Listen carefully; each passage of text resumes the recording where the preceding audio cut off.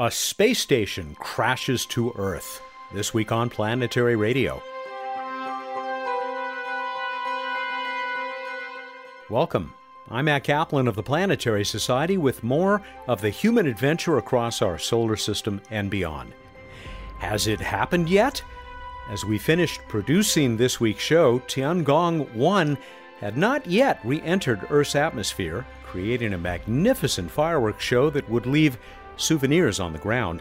No one knows more about space debris than the Aerospace Corporation's Bill Ayler, and we've got him on this week's show. He'll also tell us about the crowded sky, and we'll review the status of planetary defense against near-Earth objects.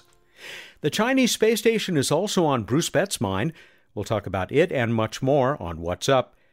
NASA finally has a budget for the current fiscal year. Casey Dreyer will bring us the highlights.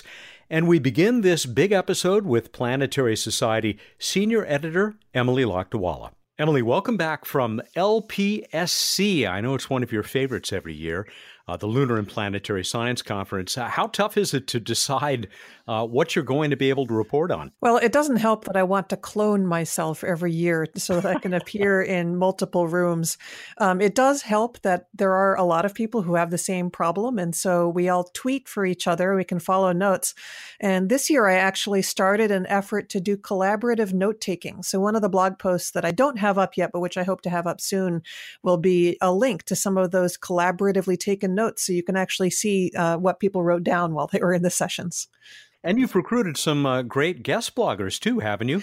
Yeah, that's right. I've already got a post up by Jake Robbins about Mars downslope mass wasting processes, and I've got a few more in the pipeline, one on Galilean satellites, one on the moon. There's a lot of good stuff coming. Let's talk about your post that I just read a few minutes ago. Titan is terrific, and you give plenty of evidence for that. But even here, you had to sort of be picky about what you could report on. You know, when you have a mission that's operated for 14 years like Cassini did at Saturn, a lot of the updates you see at conferences are kind of incremental reports on how a particular line of research has advanced a little bit since the last meeting.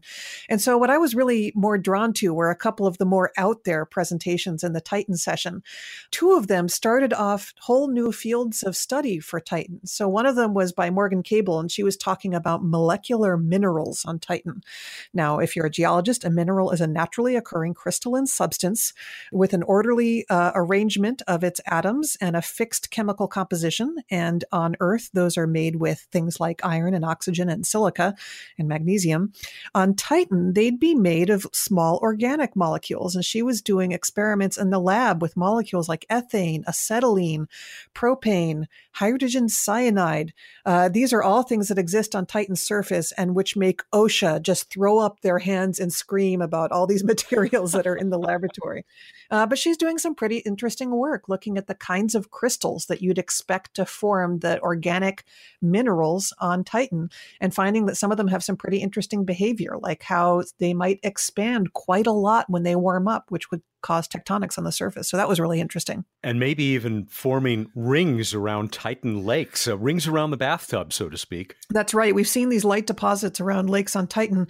We don't actually know if they're deposits, but they're these light rings around the lakes. And who knows, they could be evaporate deposits, maybe, or they might be something else. Who knows? So that's Titan petrology.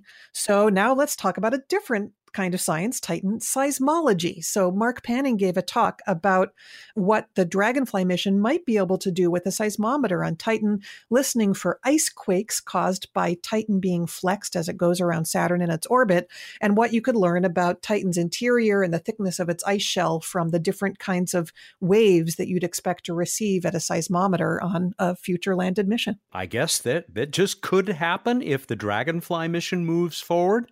It absolutely could. And Dragonfly is planning to take a seismometer. And one of the things that Mark was asking was, what would it detect? Would it be able to detect ice quakes, or would it only hear noise from the wind? Because Titan has a thick atmosphere and wind.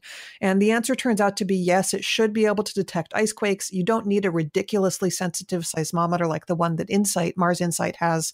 You could get by with a good quality but not insane quality seismometer and get some good results on the ice thickness on Titan. Great artist concept of Dragonfly doing its thing, this drone on the surface of this moon with a thick atmosphere and such interesting surface chemistry.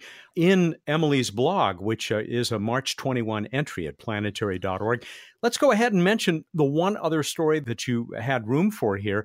And this seems to indicate that hydrogen cyanide, that nasty stuff, which is in Titan's atmosphere, might have something to tell us about the origin of life on Earth. Yeah, so this is kind of a complicated and interesting and speculative story, but I'll try to explain it. So hydrogen cyanide is a very simple gas. It's hydrogen, carbon, and nitrogen all bonded together. And it exists in Titan's atmosphere. All the nitrogen stuff in Titan's atmosphere, in order to make it, the sun has to break up molecular nitrogen. If you remember from your high school chemistry, nitrogen bonds to itself with a triple bond. It's a very strong bond and it's hard to break up. It turns out that it's easier, or it's more likely to break up if you have two different isotopes of nitrogen bound together, nitrogen 14 and nitrogen 15, than if you have the same, more common isotope. And what that means is that hydrogen cyanide is heavy. It has more nitrogen 15, more of the heavy isotope. And because hydrogen cyanide is implicated in some of the chemical reactions that are thought to happen in a prebiotic atmosphere, where the kinds of things that would make the primordial soup that you would imagine would be a place for life to begin, you would expect the earliest kind of life that used hydrogen cyanide to also be isotopically heavy, would have heavy nitrogen.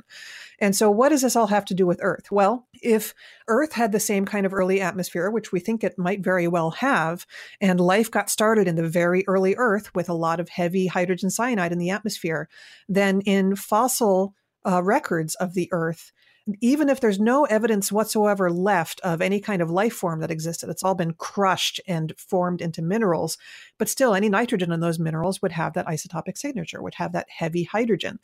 Chris Klein was suggesting that maybe if we look at Earth's very earliest rocks and we go hunting for this heavy nitrogen signature, that might be a sign that early life existed at the time of those very ancient rocks. There's a lot of if there, but if the signal existed, it could be a very strong signal potentially, so it's worth looking for.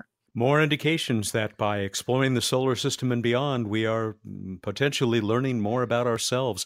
Emily, thank you. There's so much more at planetary.org than this one blog post that you put there on March 21st. And we'll look for more from you and from those guest bloggers that you mentioned. That's right. I'll have many posts up this week. Emily Lakdawala is the senior editor for the Planetary Society, and she joins us from time to time here on the show.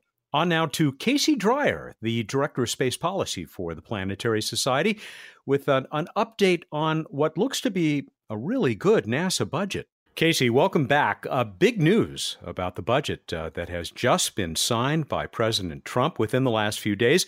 Is this good news for NASA and for science overall? Matt, this isn't good news. This is spectacular news. This is really good budget for NASA and for science, just broadly within the U.S. government. I believe this may be the best year for U.S. investment in science in a decade, if not more. Very impressive. All right, now let's stick to NASA, although NOAA and others you point out do pretty well as well. What are you most happy about in the NASA budget? Where do I begin? Big picture, NASA got $20.7 billion. That was the compromise. The House had originally proposed $19.8 billion for NASA, 19.9.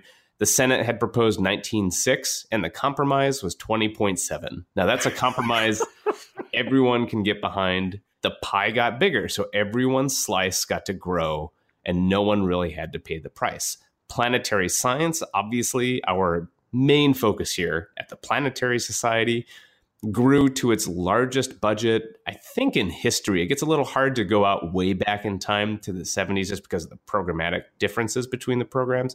$2.2 billion for planetary science. It was not that long ago that we were talking about 1.5 and just struggling to get to that after a decade of cuts to planetary science. So a spectacular number for planetary science. It supports Europa. It supports Mars. They have a lot of Planetary Society priorities are included in there. including recommendations that we made last year for investing in Mars sample return and a science orbiter. Extra $75 million for that. NEOCAM, that asteroid hunting space telescope, lives to develop another year. It gets a minimal amount of funding to keep that mission on life support. That was an important win for us. And then, of course, there's just broad support in all of the sciences grew. NASA science grew to over $6 billion this year. It's just a spectacular number. What else surprised you in this? Earth science. The Trump administration and the Trump campaign was not exactly a welcoming place for earth science and climate research. They had proposed, I would even say a unexpectedly modest cut to earth science for this year in the 2018 budget. And what ended up happening was earth science got exactly what it did last year. It did not lose a penny. And of the 5 missions that they proposed to cancel, 4 of them were fully funded for 2018. The 5th one was actually just canceled by NASA on its own due to cost overruns, basically. So Earth Science did great, kind of maintains its peak funding for the 3rd year in a row at $1.9 billion.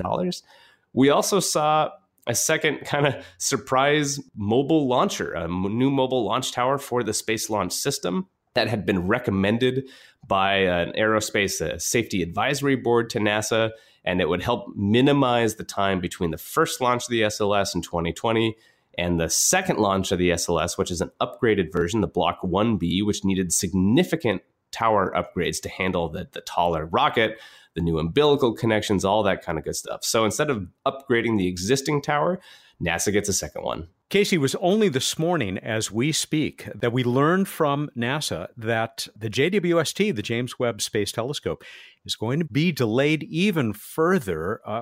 Do you see that having any effect on spending this year and in the next few years? Well, spending this year is now set. So this budget that just passed actually kind of retroactively applies to the fiscal year that began in October of 2017. So we're already halfway through it.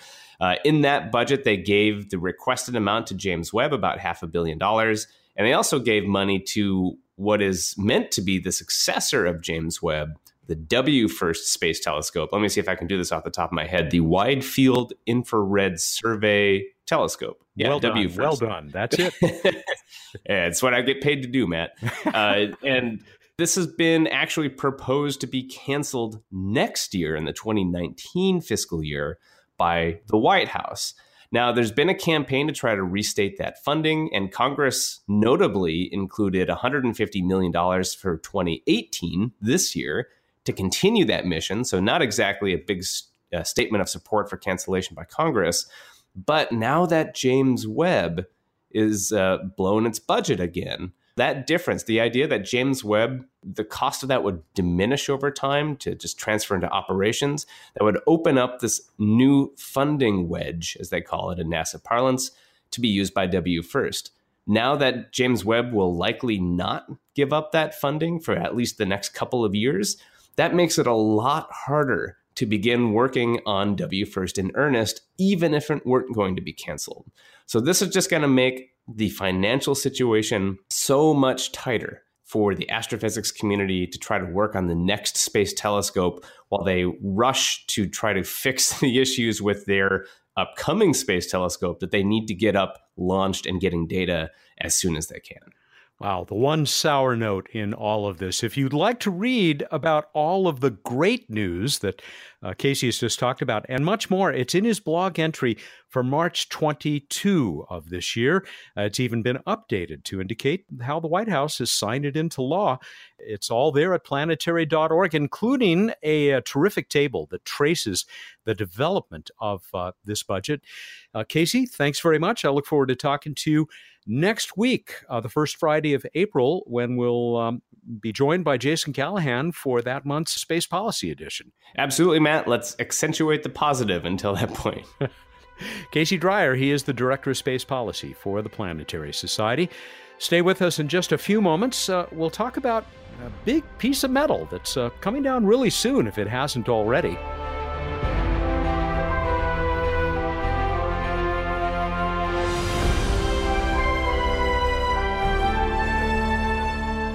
It isn't every day that a space station crashes back to Earth.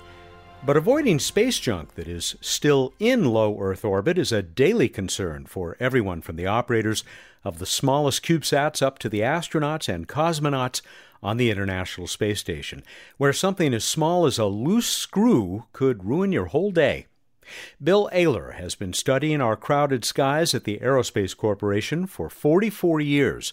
He was chief engineer for the company's Center for Orbital and Reentry Debris Studies, and continues his long tenure as an aerospace fellow. Some of you will remember him because of his parallel involvement with planetary defense, making sure we find, track, and, when it becomes necessary, deflect a comet or asteroid on a collision path with our world. Bill recently spoke to me from his office on the sprawling aerospace campus in Southern California. Bill, welcome back to Planetary Radio. It is great to get you back on the show.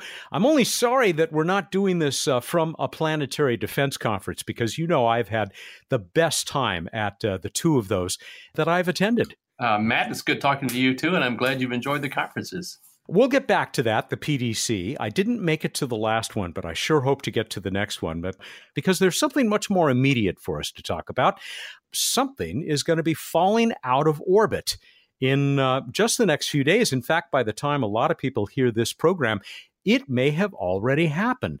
Tell us what we should expect by the reentry of this Chinese space station. It certainly is coming down, that much we know.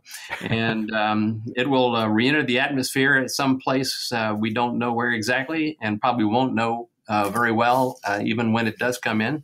So it'll be quite a spectacular view for some lucky people if they have to see it. It's a reasonable chance nobody will see it at all. So there's going to be quite a show in the sky for the people who are not far away? Oh, it'd be magnificent. The way these things work is, it hits the atmosphere, the friction with the atmosphere at those high altitudes gradually heats it up. It comes apart into big pieces first and then little pieces, and things shed off. And it's like a fireworks show. It's really a beautiful thing to see in the last couple of minutes.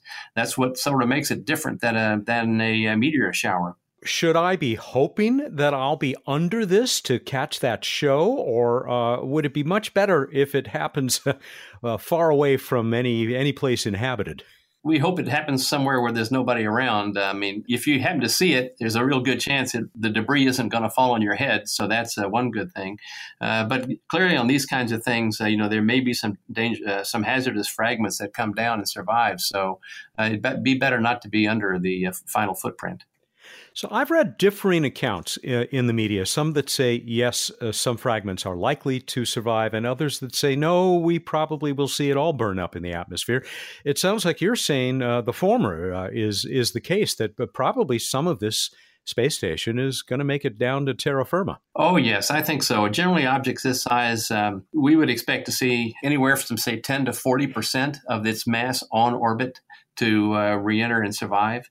It just depends on what it's made of and so forth, but there's a lot of evidence that these kinds of things, that fragments of these things survive and will hit the ground.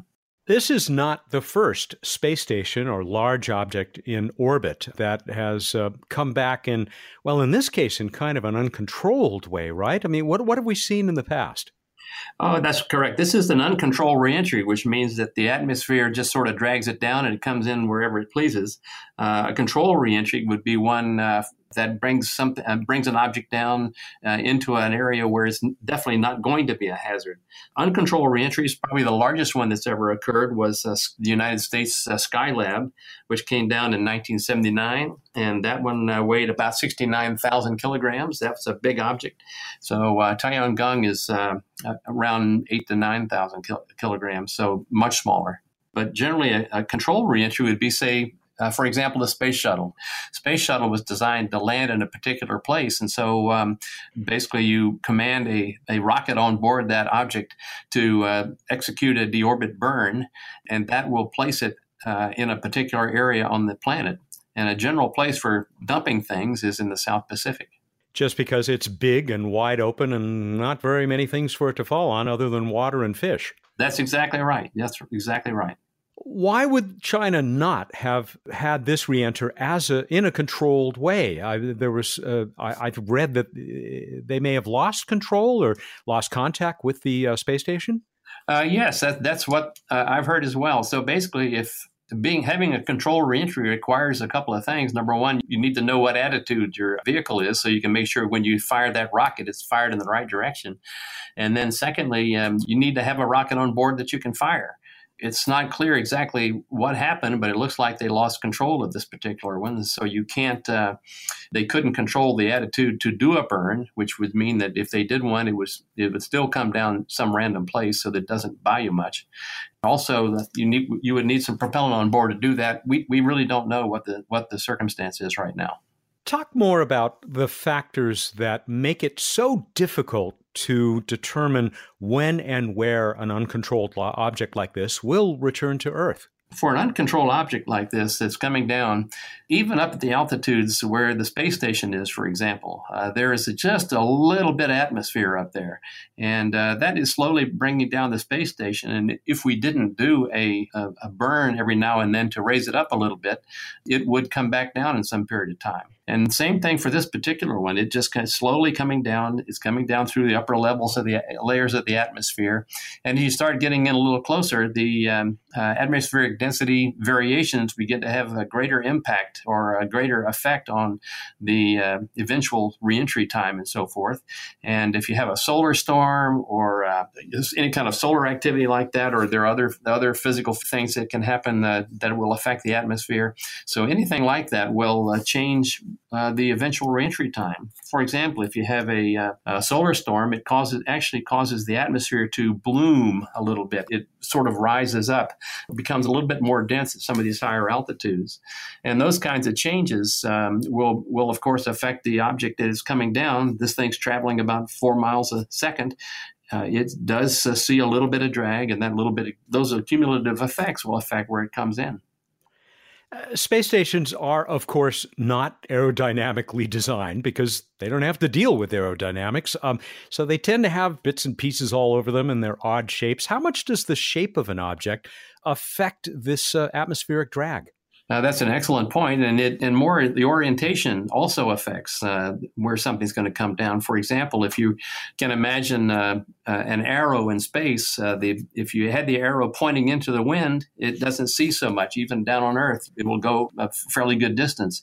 But if you turn the arrow broadside, then that means that it'll slow down much quicker. Same thing happens in space. And as a matter of fact, Skylab, when it was coming down, there was a little bit of control at that time of the attitude. And so the body was actually rotated to make it slow down more in some areas. And that was used as a way of controlling what orbit it came down in, so that you could have a reentry that came down more inclined to come in over water. So with this object, Tiangong 1, how long before actual reentry will we know more? I mean, we'll be able to say, yes, it looks like it's coming down in the South Pacific or the Indian Ocean or, for that matter, Kansas. We may not be quite as precise as that even, I hate to say. What's required to do a good job of predicting is to get information, or have some observations, shall we say, late in the reentry. So as many observations as you can get is helpful. And then, of course, as you get one that's say a day or a few hours away from the actual reentry point, that can help you refine it even more. And then even then, there's a certain amount of uncertainty in, again, how the object is going to, how it's going to be oriented. It may be tumbling, it may be coming in broadside. You just don't know. And then also there are atmospheric variations that will affect things. So getting a very precise impact location is nearly impossible. And let me mention that the reentry location is one thing. The second thing is that there's a lot of uncertainty in how that the eventual footprint, how the object breaks up, where those pieces will be distributed on the ground. So there's even more uncertainty in that. I assume that these could be spread over quite a wide area. Yes, indeed, they can. As a matter of fact, they're generally spread right along the ground track of this thing. So namely, it's if you look on these maps, you see there's a line that says this is where it is over the Earth. So the debris will fall somewhere along that ground track. And it'll be basically a long, thin thing, maybe 400 or 500 miles long and maybe 30 miles wide. The width sort of depends on the what winds are happening and doing to debris as it falls. The length depends on how much material is in the particular object and what the breakup sequence is. You mentioned observations a moment ago. I'd love to hear more about how we know where this space station is at any point in its orbit. I mean, what are the tools that you and others are using to keep track of it? And for that matter, to keep track of all of the other thousands upon thousands of objects that are now circling the Earth. We keep track of these things by generally using radar for these kinds of objects. There are radar sites around the world. Various nations have sites that are watching, basically be gathering data that they can use to predict the orbit as it progresses. So it's radar. Is there anything done with optical telescopes for an object like this that I would think would be big enough that you might be able to track it? Well, one thing that you can do with an object like this, you can certainly see it, but radar gives you more precise information for these kinds of objects. You can also use optical telescopes to tell you whether or not it's tumbling, what its orientation is, and so forth, and that can be done, and that is useful. Generally, optical telescopes are used for the ones out at geosynchronous orbit, to look at those and provide orbit information for those. The radar that you mentioned, is that mostly being operated by the Air Force of the United States and other militaries around the world? I think it's generally recognized that the United States has the most complete catalog, but there are others around that track data as well, and there are commercial companies coming online now that provide data as well. So this is an area where changes will be happening over the next decades. Bill Ayler of the Aerospace Corporation. He has more to share with us about our crowded skies and space debris. Let's talk more about that and orbital debris in general. One of the very first interviews we did on Planetary Radio about 15 years ago, you came on to talk about the inherent dangers that we face with so much space junk. Not just the stuff that makes it back down to Earth, but the danger for other objects in space, including ones that are carrying humans, because we have put so much stuff up there, most of it intentionally, but not all of it. I mean, I think back to that Chinese anti-satellite test, I think, that spread a whole bunch of debris across orbit. I mean, what's the current status? Is this situation as serious as ever? Well, it's getting to be a lot more interesting these days. Back in those days, we were sort of at I'll say kind of a continuum of launching the same kinds of satellites. Launch frequencies were fairly constant. But what we're seeing as we look forward now is we're seeing commercial companies and universities and others putting up smaller satellites. CubeSats are coming along or being used. And you see, as a matter of fact, we had a satellite launch from India that put up over 100 satellites, whereas in the old days, we'd put up much fewer per launch. And these CubeSats are things that some high schools are even building these days. So, and they can do some amazing things. The technologies are just like they shrunk technologies for a cell phone. The technologies you can use in a satellite are really getting very small and sophisticated. Planetary Society may be a small piece of the problem because, of course, we've got our LightSail CubeSat, LightSail 2, that's we're hoping is going to be launched on the Falcon Heavy. Next Falcon Heavy launch later this year with a whole bunch of others, these small CubeSats. These CubeSats, depending on how high they go, they can be a long-term problem, and that is an issue. So the CubeSats are being encouraged to come down certainly within 25 years, and the sooner the better, I think. So low altitude is not such a bad thing with those. They're difficult to track as part of the problem. A maneuverable satellite would have to get out of the way of one of those things if it sees it coming. You could have quite a smash-up. Think of the velocities of these two objects coming at each other in space.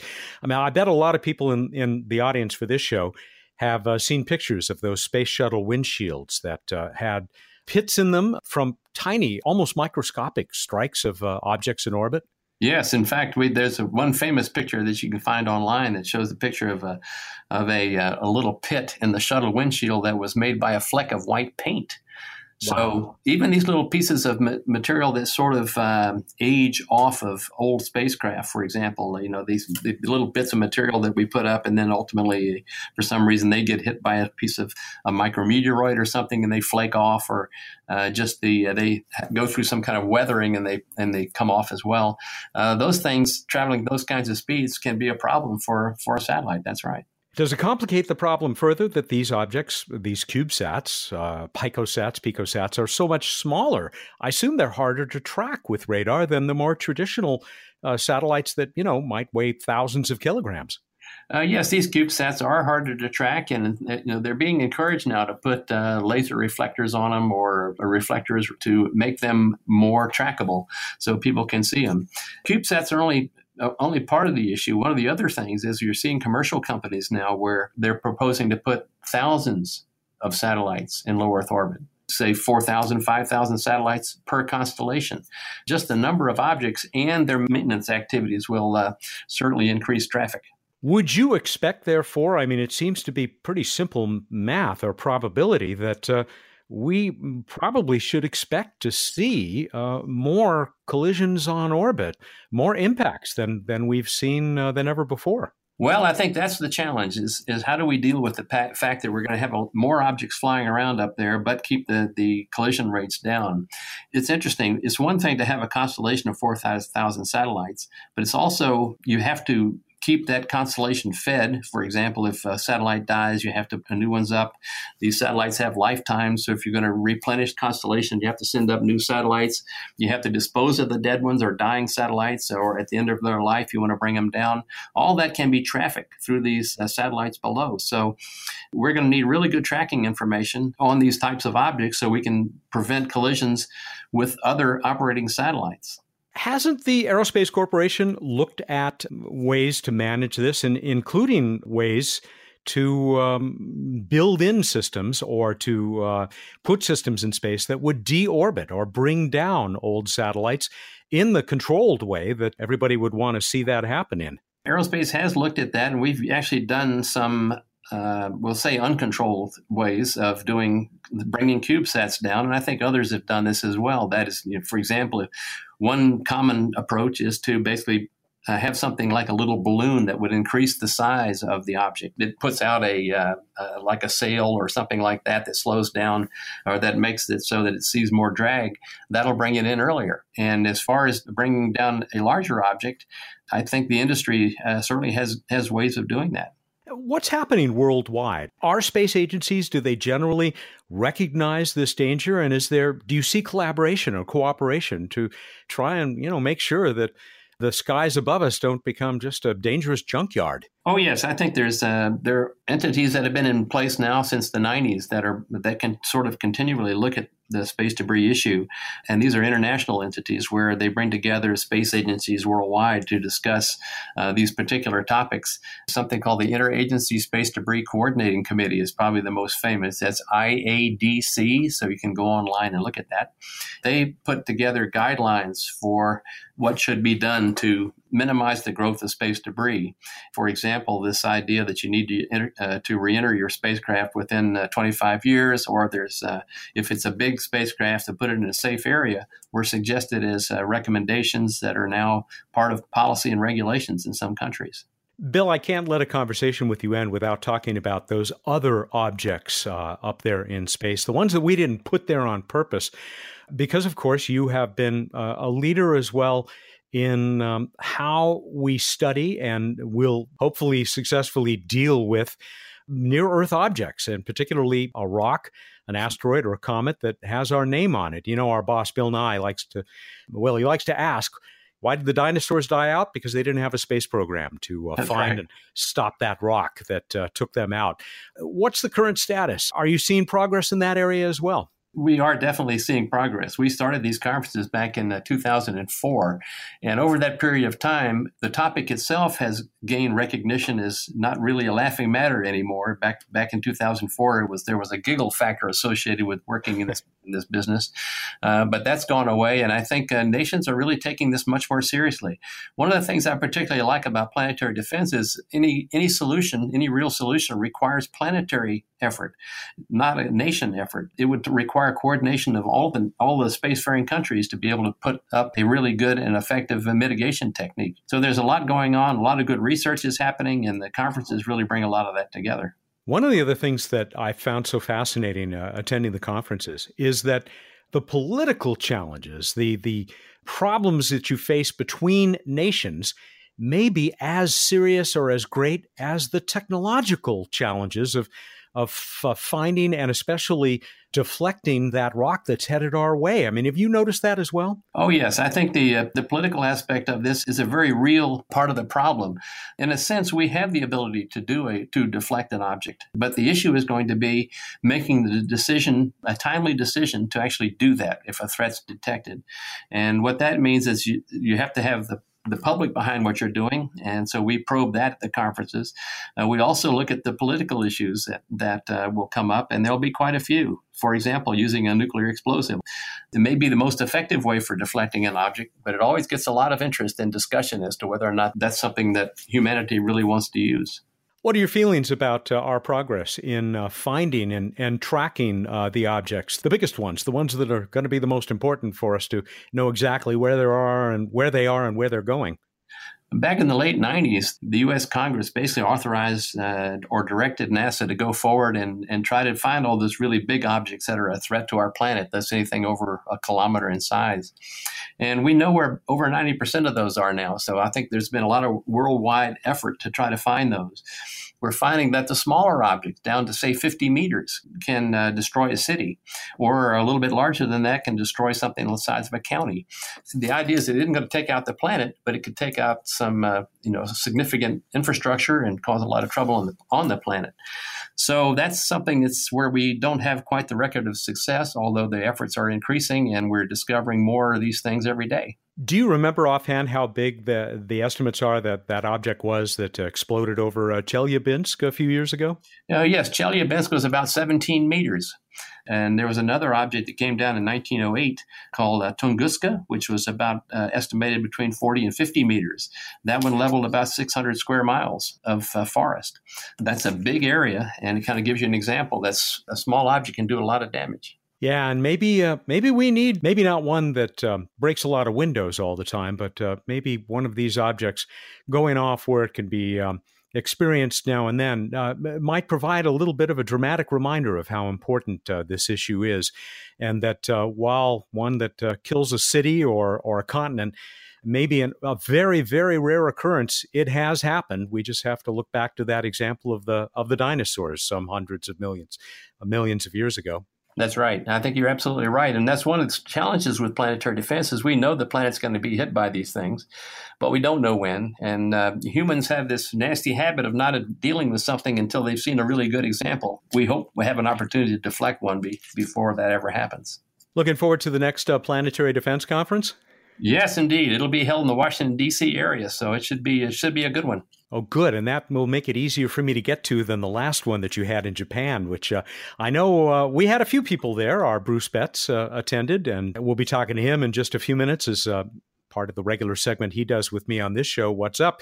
And we love to talk about near-Earth objects, of course. We just talked recently on the program to a couple of our amateur astronomers who received Shoemaker Neo grants from the Planetary Society. Maybe I'll leave with that. I mean, the contributions that so-called amateur astronomers make to this search for and the tracking of near-Earth objects that we found. Is it pretty significant in your view? Well, as we start looking for these smaller objects, it's getting to be more of a challenge for amateurs to play as much of a role as they have.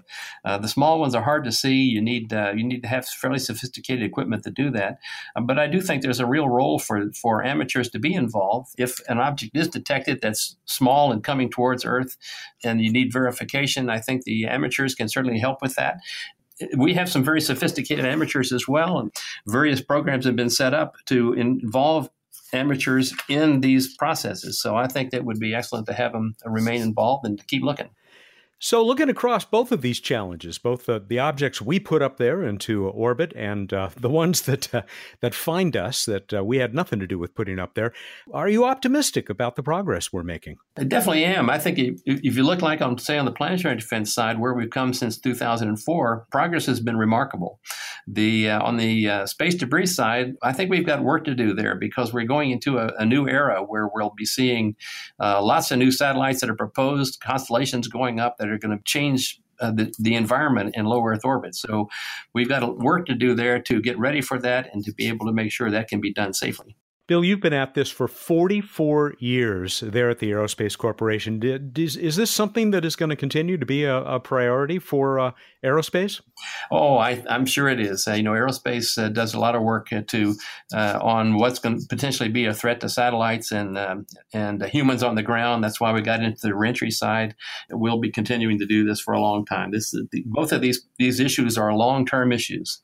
Bill, there is a great photo of you that we'll put up a link to, and maybe we'll be able to put that photo separately up on the show page for this show that people can find at planetary.org/radio. And it's you actually looking through a piece of space debris that I have seen on the aerospace campus in the Los Angeles area. I just want to thank you for spending so many years trying to protect us and objects in space from each other and from disaster. Well, thank you. It's been a lot of fun. I've enjoyed it. It's one thing about the aerospace business. There's always something new and exciting going on. I've been happy to be part of it. Thanks again, Bill. Bill Ayler, he is an aerospace fellow now at the Aerospace Corporation, one time principal engineer for the Center for Orbital and Reentry Debris Study. The acronym is CORDS. He's done a lot of other great work during his time there, and he is also, as far as I can tell, the primary power behind the biannual Planetary Defense Conference that brings together experts in really every field from across the world to talk about the danger that our planet faces, that our civilization faces from near-Earth objects. We'll be back in just a moment, as promised, with Bruce Betts for this week's edition of What's Up?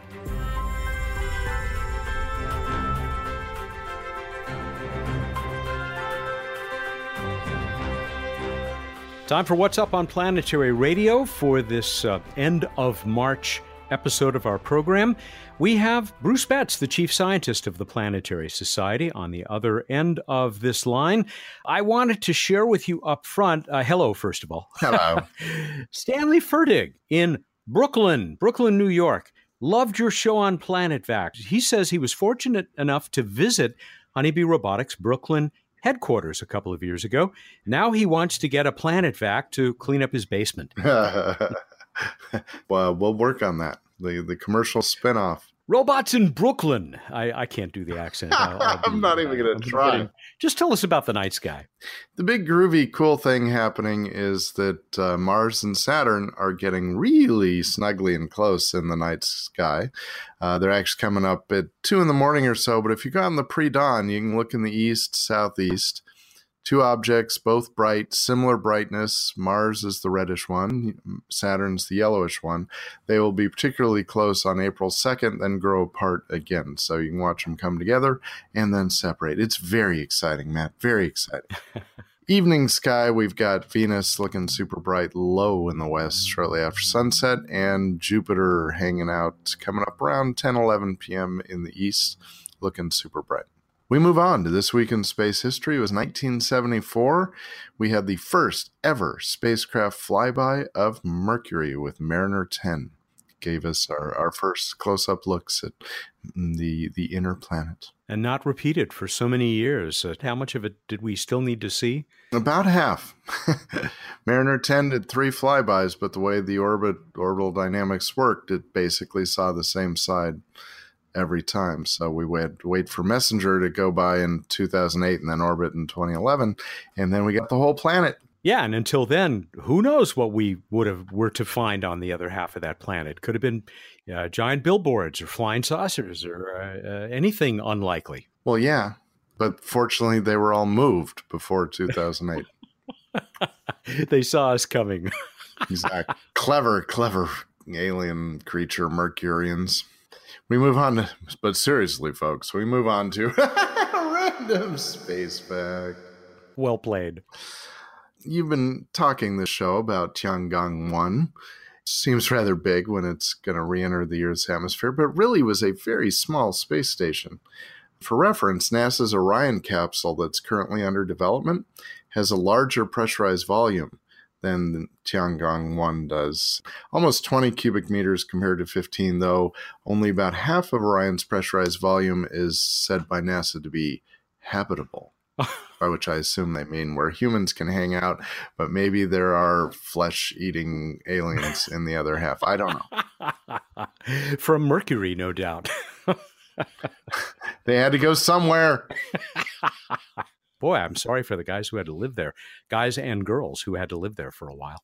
All right, we move on to the trivia contest.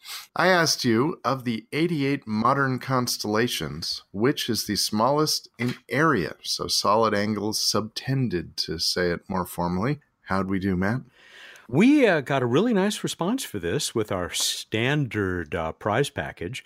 And it was a brand new listener, someone who just wrote to me a couple of weeks ago to say he's so glad that he has found the show. He's loving it. He regrets it took him this long to discover it. It also delayed his opportunity to win. That's Jeremy Zuccarello in State College, Pennsylvania.